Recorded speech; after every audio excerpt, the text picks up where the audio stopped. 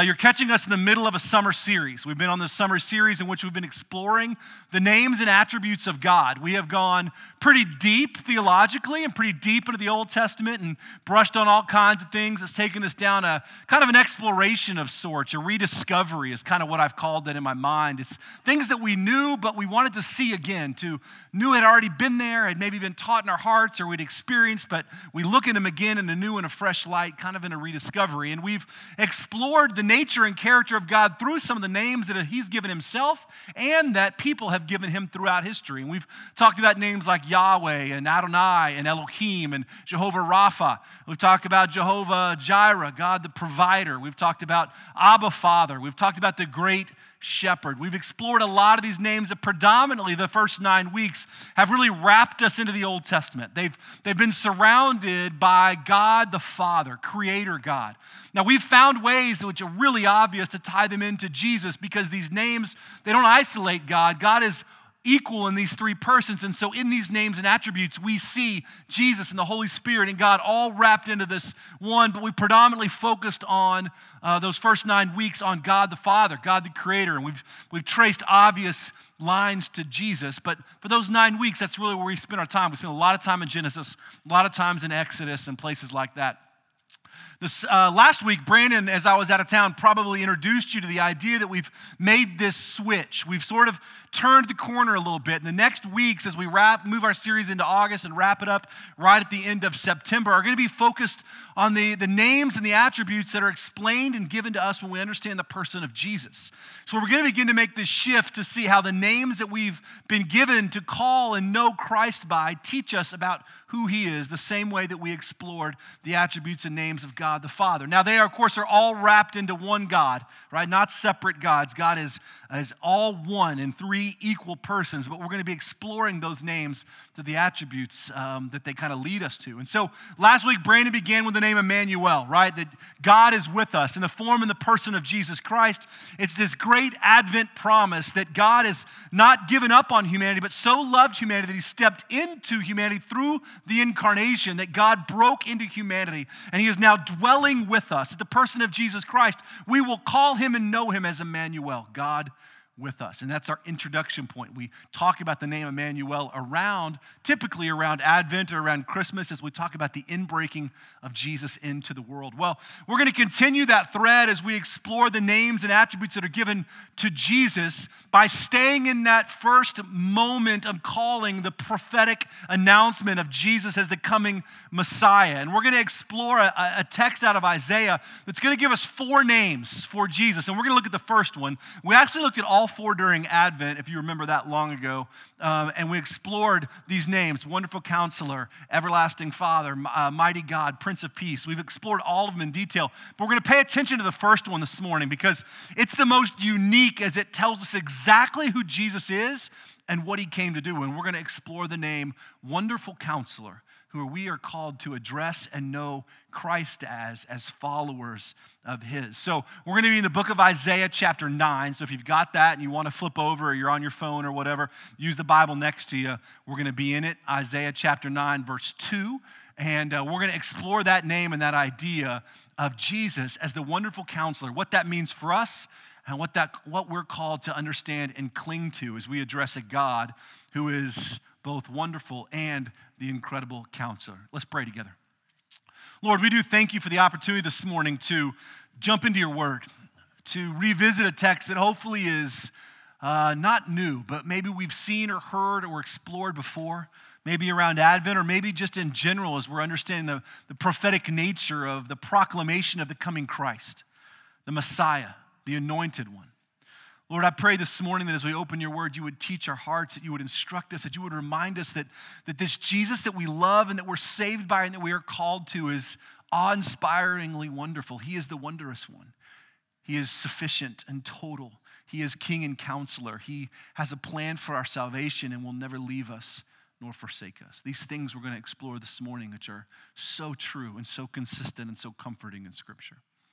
Take a moment in your heart this morning and just ask the Lord to teach you just for the next few moments to let whatever distractions or whatever things you kind of lobbied in here with this morning to just be removed, to just peel those things away and let you just focus on God and his word. Ask him to teach your heart this morning, to instruct you through his word. Take a moment in the stillness of your own heart and just ask the Lord to teach you.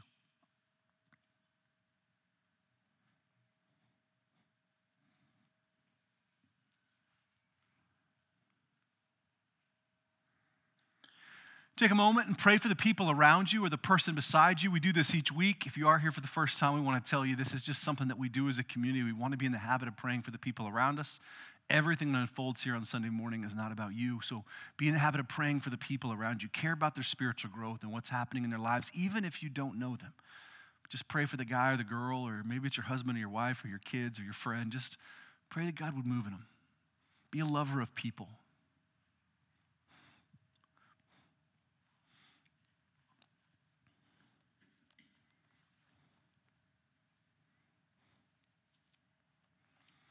Lord, we turn our time over to you this morning. For the next moments, I pray that you would teach us through your word, reminding us of some really simple yet powerfully complex truths about the person of Jesus Christ, who he is, what that means for us, and how we're called to live and respond.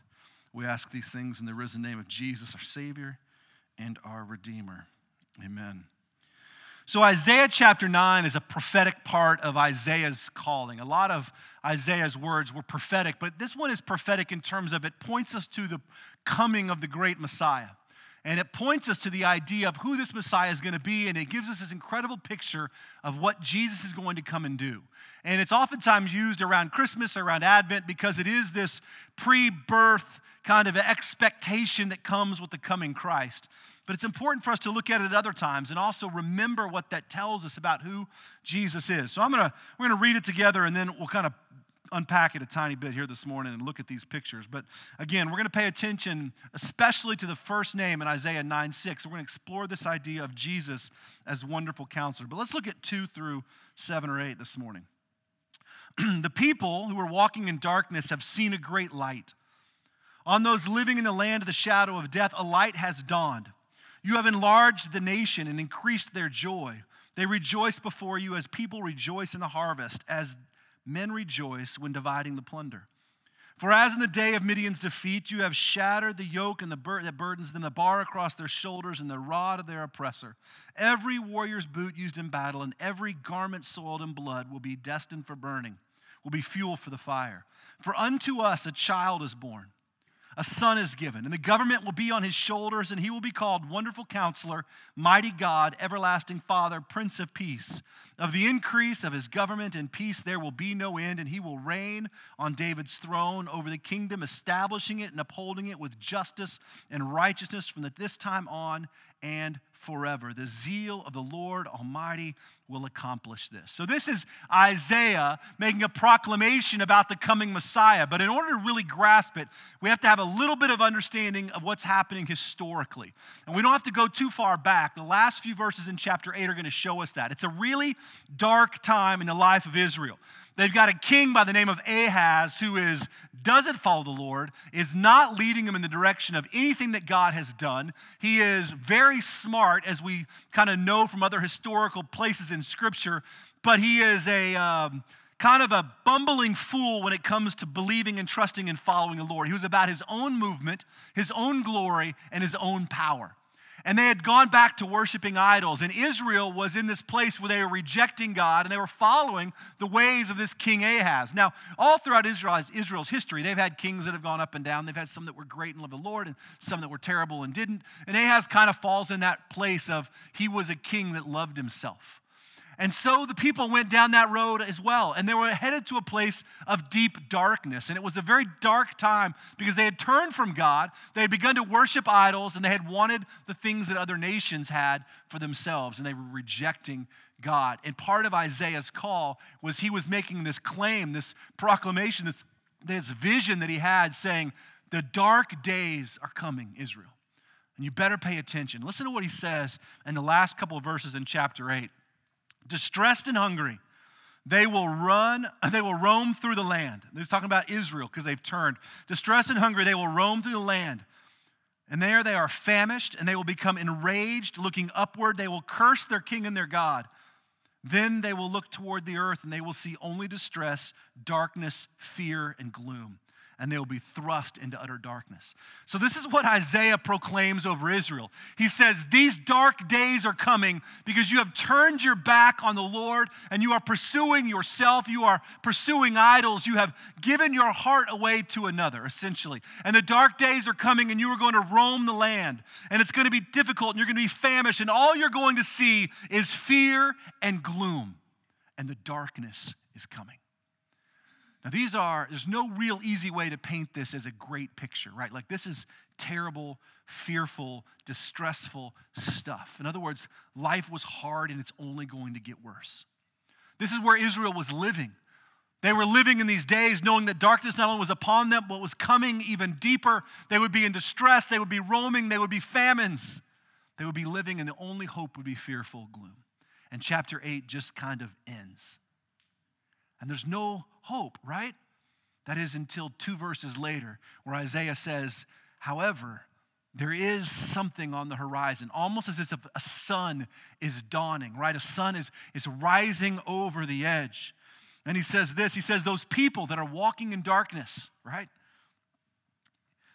They will see a great light. They are living in the land of the shadow of death, right? Light will come. Light has dawned. So we see this picture of darkness to light.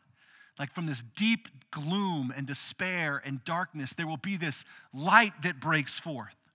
It'll be a great light. And that those who are living in the shadow of death, a new light has dawned on that light of death. So we see this picture of light to darkness, right? But in verse 3, we also see this picture of joy from sorrow to joy. You have enlarged a nation and increased their joy. They rejoice before you as people rejoice in the harvest, as men dividing the plunder. So if you're in famine and you're wandering the desert and all your hope is in kind of darkness and gloom and fear, right? He says that fear, that sorrow, that sort of encapsulates you. There's a joy that's coming. That God's going to turn that into joy. It's going to be that kind of moment where you're celebratory, right? This men dividing plunder, if you will, the harvest. Think about those great moments where you go from having nothing to having everything. Now, again, we don't do a lot of plundering, but you get the idea, like I had nothing and now we've got all these things. Or a harvest in which there was nothing but grain in the field. We couldn't eat it yet. We couldn't sell it yet. We couldn't do anything with it yet. But when we harvest and the weather hasn't wiped it out or the climate hasn't wiped it out, we bring in this harvest. It's this great, incredible celebratory thing in which God has provided. It goes from sorrow to joy, from emptiness to abundance, right?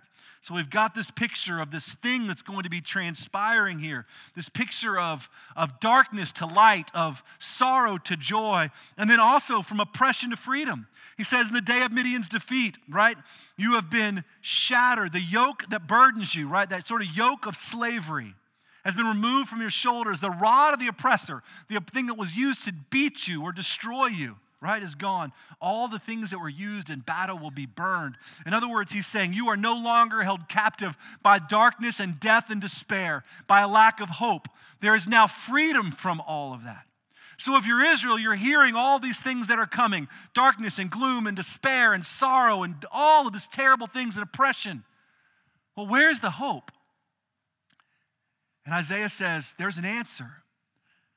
And it's going to go from darkness to light, from sorrow to joy, from oppression to freedom. And where does it come from? Well, it comes from the most unlikely of places, right? For unto us, or unto them, if you will, a child is born. So think about all of that great reversal, this dawning of light, this darkness to light, this sorrow to joy, this oppression to freedom is coming in a child. Which makes no practical sense by any circumstance that we can imagine, right? Like even the greatest hope that we have doesn't rest on the breath of an infant. But God works in these incredible ways. And so Isaiah says hope is coming in the form of an infant child, which have been fascinating the Israelites. So I was thinking God was not coming in and going to blow everything up. But the hope was coming through this infant. And then Isaiah says, and this is what you will know him as. And he lists this list of 4 names. Of course, we're only going to look at the first one. That encapsulate this sort of incredible picture of who Jesus will be. You will call him, or he will be called, Wonderful Counselor, mighty God, everlasting Father, and Prince of Peace. So this hope, this infant, this child that was going to go from take us from darkness to light, from sorrow to joy, from oppression to freedom, is known as these things. He will be all of these things. He will be the wonderful counselor. He will be mighty God. So it's not just a human infant. He will be the everlasting Father, meaning he will have no end. And he will be the Prince of Peace.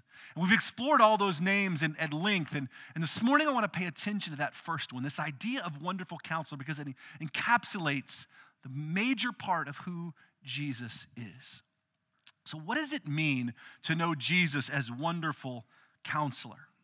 Now, part of this is a disservice to us because that word wonderful really is a tough way to translate that word, because in our English language, we understand wonderful as something really good. Hey, it's wonderful weather, right? It means the weather's great. Or you're a really wonderful person. You got a good heart. People seem to like you. You've never killed anybody. Like, you're good, you're wonderful, you're great, right? Like, it's pretty extreme. But, you're not doing anything terrible. You're wonderful. It's wonderful. Everything's wonderful. Meaning it's sort of this abundance of super good, right? Something is wonderful, it's super good. That's not really what that word means in Hebrew. It's actually a much different word. And we get a picture of the root of that word in this idea of the miraculous. And Psalm 78 has a great little picture of it, which I'll read real quick. Psalm 78, he says that he did miraculous or wondrous things. Same root word that we just heard is wonderful counselor. Same Hebrew word. He did the miraculous and the wonderful things in the sight of their fathers, the land of Egypt. He divided the sea, and he led them through and made water stand firm like a wall. He guided them by cloud by day and by pillars of fire by night. He split rocks in the desert and gave them water in abundance as the seas. He brought streams out of a rocky crag and made the water flow down like rivers. What Psalm 78 says is that idea of wonderful is the idea of miraculous. It's the wondrous. It's the things that no human could possibly do. That God, in his wondrous, wonderful, miraculous way, did what no human can do. When the Israelites, as we've looked at over the past summer, were pinned in by Pharaoh's army in the Red Sea, God stood the water up as walls on both sides, and the Israelites passed on dry land. He guided them with a cloud by day in the desert and a pillar of fire by night. In the middle of the desert where there was no water, he would make water come from rocks or crags. And he would take care of every need. He would do the miraculous that no human could do. That word wondrous actually means the miraculous, wondrous, or the wondrous one. So when we talk about Jesus as being wonderful, we're not saying Jesus is this great, super good thing, which of course he is, but it's such a mistake in how we understand the idea of wonder. In fact, it's a better translate to say Jesus is the miraculous or the wonder himself. He is the wonder. He is the miraculous. He is the mighty, which of course fits right in Jesus' nature, right? He was born of the Virgin Mary. He goes through his entire life sinless. He heals the broken and the sick and the lame and gives sight to the blind. He raises Lazarus from the dead. And then ultimately, Jesus himself is raised from the dead. He is the miraculous, the wondrous one. He is the miracle. Jesus isn't super wonderful because he's super nice. Jesus is wonderful because he's God. Fully God, mighty God, wondrous, miraculous, awe-inspiring God. And he is that wondrous and magnificent and miraculous today as he was when Isaiah predicted and foretold and prophesied who he would be. Most of us see Jesus as this really great, super, kind of superhuman guy who reigned in super love, right? And while that's somewhat true, it misses the entire nature of who he was, which is fully God, miraculous, wondrous, awe-inspiring, wonderful God who does things that are impossible. And those things are things like this: taking darkness to light, taking sorrow to hope, taking oppression to freedom. Those are miraculous things. If you've ever been in a place of darkness or despair, of hopelessness or oppression, it's a miraculous thing to go from one to the other. It's a miraculous thing in a place in your life to be so sad, so broken, so hopeless, so fearful, and yet have God take you to a place of joy, of promise, of hope, of freedom.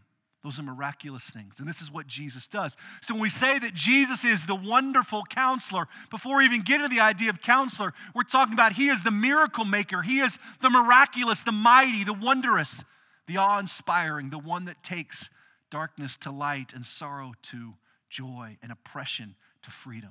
This is Jesus. If you have any other understanding than Jesus, you are missing who he is. So when Isaiah says he is wonderful, he is saying he is the wondrous one. He is the wondrous one. And the wondrous one is an incredible counselor. Now again, when we think about counselor in our day and age, what do we think about? Yeah, this is my mom's fault. You lay on the couch, it's all my dad, it's this, they gave me this, I had that. We have therapists. We think of counseling, counselor, we think of therapists. We think of that portion of us that has something in us that needs someone to help us work through it.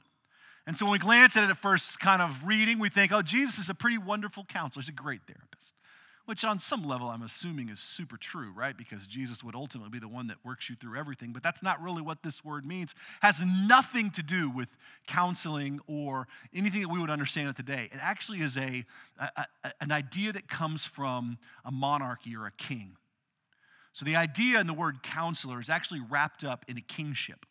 Now, if you think about kings in those days, all kings had counselors.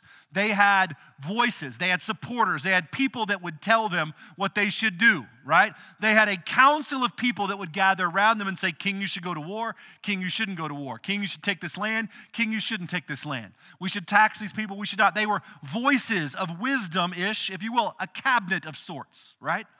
That's what a king's council or a king's council did. All the kings throughout history had them. So even if the king was super smart, like super wise, like Solomon, who was David's son, is said to be the wisest man who's ever lived. But at the end of the day, Solomon was an earthly king. Solomon made mistakes, and Solomon had counselors. And then you got the king like Ahaz, who Isaiah is actually prophesying under his kingship, who was a bumbling fool, very street smart, but not smart when it came to leading and loving people and following the Lord. He chose himself. So what that tells us is throughout history, we're going to have leaders, kings, presidents, people that are here and there, and some are going to be great and wise here, some are going to be great and wise there, some are going to not be wise at all, some are going to choose power for themselves over love for the people, some are going to love for the people.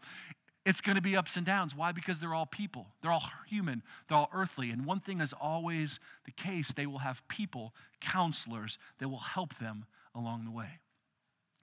What we're learning in Jesus as the wonderful counselor is that we know that Jesus is king. He's the Messiah. He's the king of the Jews. It's the king of kings, right, as you read scripture. But not only is Jesus king of kings, he is also the only counsel that he needs.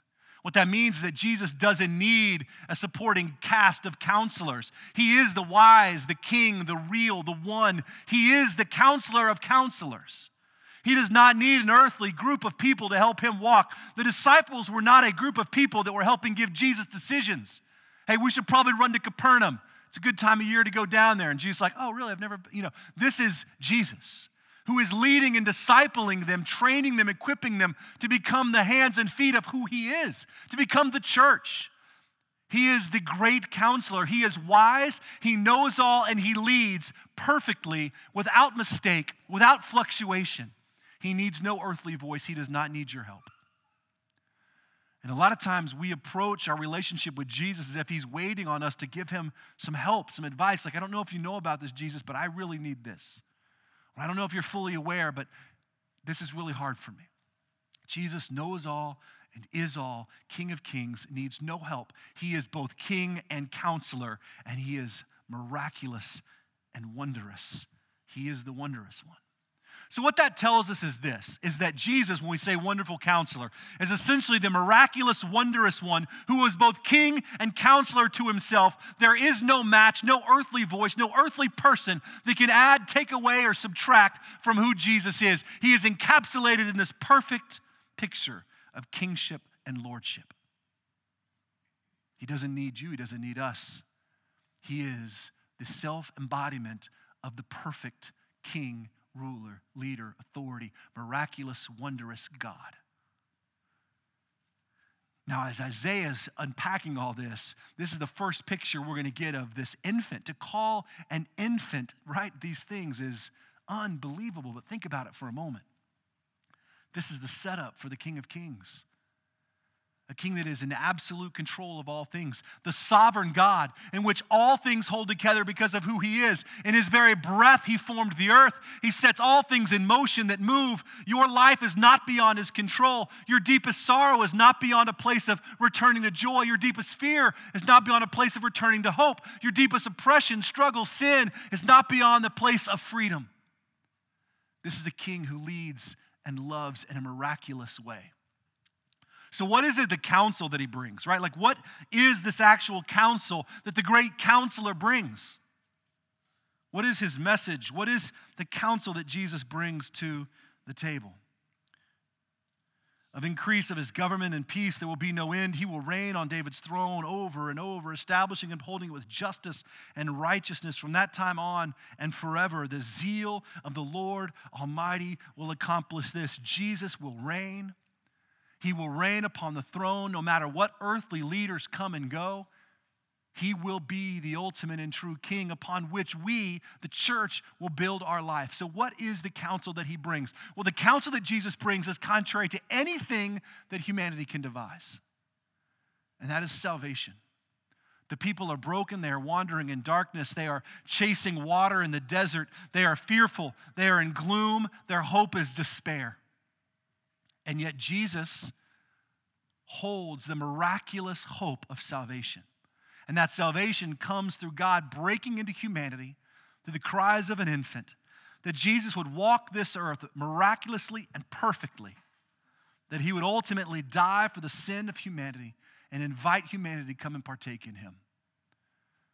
The great and incredible counsel is the direction that Jesus leads us to salvation, to call upon his name to become saved, which flies in the face of all conventional wisdom when it comes to how we understand our religious lives. We are a performance-driven people. We want to prove to God and to others that we are worthy. We want to show up to church and do the things that we're supposed to do so that God will know that I am trying. God will know that I'm putting in my best effort. That's how I prove myself to my wife, or my wife to me, or to our kids. Like, we're going to do the things that make you go, thank you for doing that. I see your effort, and I'm going to reward you. It's how things work at work. It's how things work in our entire culture. It's not how things work in the economy and gospel of God. Because you can never perform or do anything to take one minute nano step closer to who Christ is. The only hope that we have is that Jesus rescues us through this perfect and incredible redemption plan that comes from the wondrous, mighty King, perfect counselor. That he stepped into humanity, lived a perfectly sinless life, died voluntarily on the cross, that all who put their faith and hope in Jesus will be saved. So how do we go from darkness to light, from sorrow to joy, from oppression to freedom? There is only one answer. It's the wondrous one, the wonderful King who not only is king and counselor to himself, but created the path for salvation built upon his own back.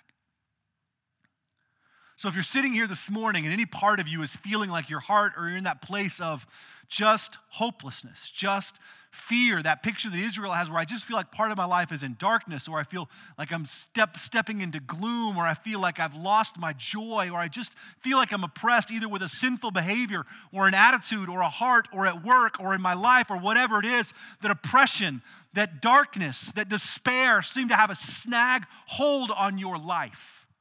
There's hope. And that hope is not in the fact that great things will happen one day, that you'll have this stuff where things will go from tough to easy. The hope is singularly in the person of Jesus Christ, that he is the only one that can transform darkness to light, sorrow to joy, oppression to freedom. The only option that we have is in the wondrous one who still does the miraculous things that he did all those years ago in this very moment, to do the great reversal of even your own life. That if we put our faith and hope in the wondrous counselor, the King of Kings, and the path of salvation that he has laid out, the great promise is that he will never leave us nor forsake us, and that we can experience a great reversal. Not reversal of fortune, like all of a sudden I trust in Jesus and I get millions of dollars, but reversal in terms of outlook of life. That I no longer have to be slave to hopelessness, to fear, to darkness, to oppression. Those things don't own or rule me ever if Christ is my Savior. Ever. They don't get place in my life. They don't get a foothold in my life. They don't have any kind of victory. But sadly, most of us as Christ followers let those things root their way into our life, and we give them a placehold that they do not deserve and they do not have. But we put our hope and trust in Jesus. He roots out by literally the miraculous, wondrous way that he is, the darkness and the sorrow and the oppression. And he exchanges those things for hope and light and joy and freedom. And if you're living in any other way, you are missing the wonderful counselor, the wondrous one, the King of Kings, the one that needs no earthly advice or wisdom, the one that has set the plan and put the plan in motion, holds it all together, and calls you by name, invitation into a relationship with him. Do not let the darkness, do not let the hopelessness, do not let the despair, do not let the oppression take foothold in your life. We have victory in Christ. That is the great promise. It is the picture of the wondrous one. So today, if that's what you struggle with in any form or fashion, call upon the Lord and ask him to give you that great reversal, that dawning of light, the understanding of who he is. Surrender your heart to Jesus and say, Jesus, I want to believe and trust that you can take all of these things that the world has said are mine, right? The struggles, the fear, the anxiety, the darkness, the sorrow, the hurt, and that you can turn them into beautiful, miraculous things because you are the wondrous one.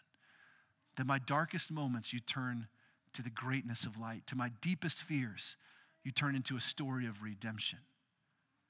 To the things that I'm yet so afraid of, you turn into places of power because you are actually the wondrous one, the wonderful counselor, mighty God, Prince of Peace, everlasting Father.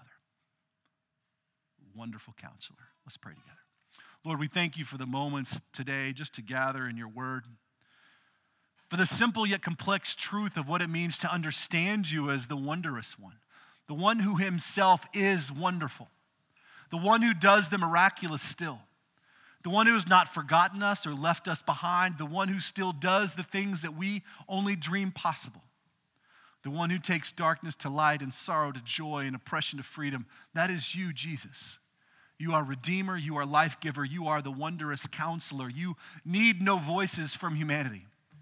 You are both King and counsel to yourself, and your counsel is perfect. And the way that you lead and the counsel that you bring is salvation. That if we put our hope and our trust in you, the promise is eternal life and eternal life beyond this place. And that life begins today, true, real, abundant, full, joy-filled life in the person of Jesus Christ, in which darkness and fear or sadness or oppression have no place. We will not let them develop a root in our life.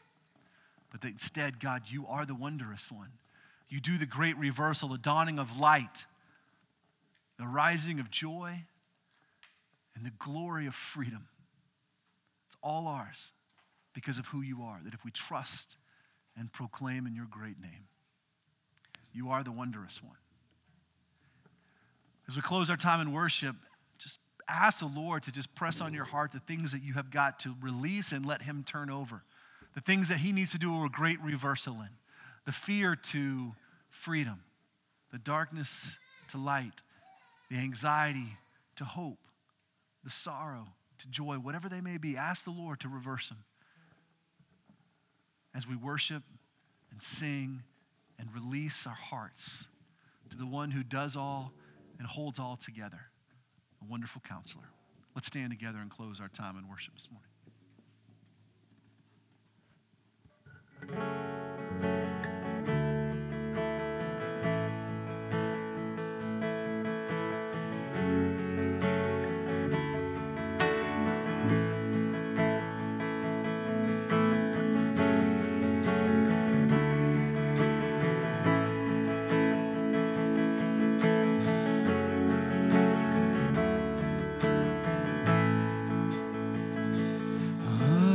All throughout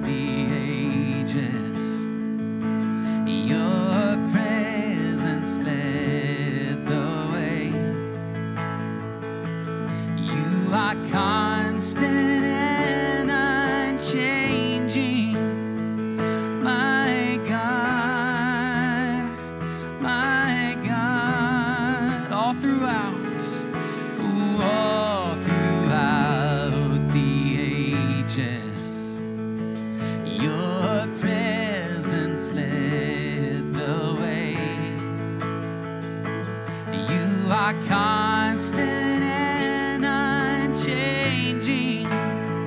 My God, my God, and you have been the lighthouse in the storm. You are still the voice I listen for. You will be the rock on which I stand, the great I am.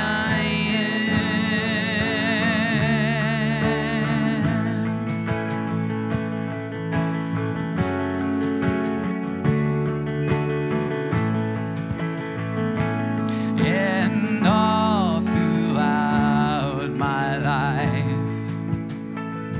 I have seen your faithfulness. You are constant and unchanging. My God, my God, you have been the lighthouse in the storm, and you are still the voice I listen for. You will be the rock on which I stand, the great I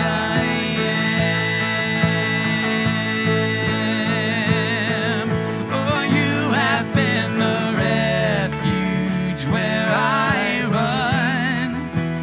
You are still my portion, my reward, and you will be my victory in the end, the great I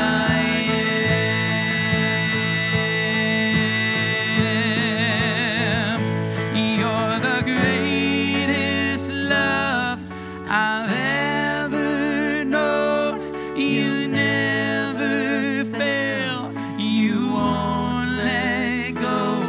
So let my life overflow, so all the world will know that you have been the lighthouse in the storm. You are still the voice I listen for. You will be the rock on which I stand, the great I am.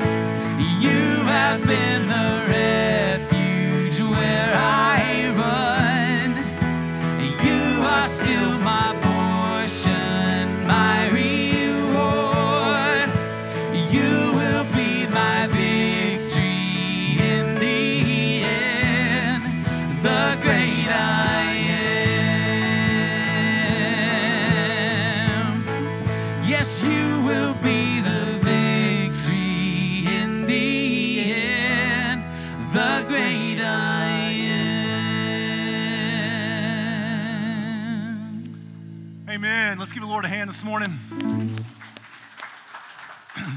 So a couple things to remember. Next week, if you can, help us by bringing school supplies. We can support Lauren and the efforts down there in McKinley Park. So help us do that. We'll try and overwhelm that community with school supplies. But take these truths that we talked about this morning, the things that we're talking about in terms of Jesus being the wondrous one, mighty God, everlasting Father, Prince of Peace, wrapped up into this idea of He is the King of Kings. He needs no counsel. He takes darkness to light and sorrow to joy and oppression to freedom. And He can do those things in your life. That's the great promise of the wondrous one. Do not let those things take root or foothold in your life. Ask God to root them out and reverse them with who He is. Wonderful Counselor. Go in peace.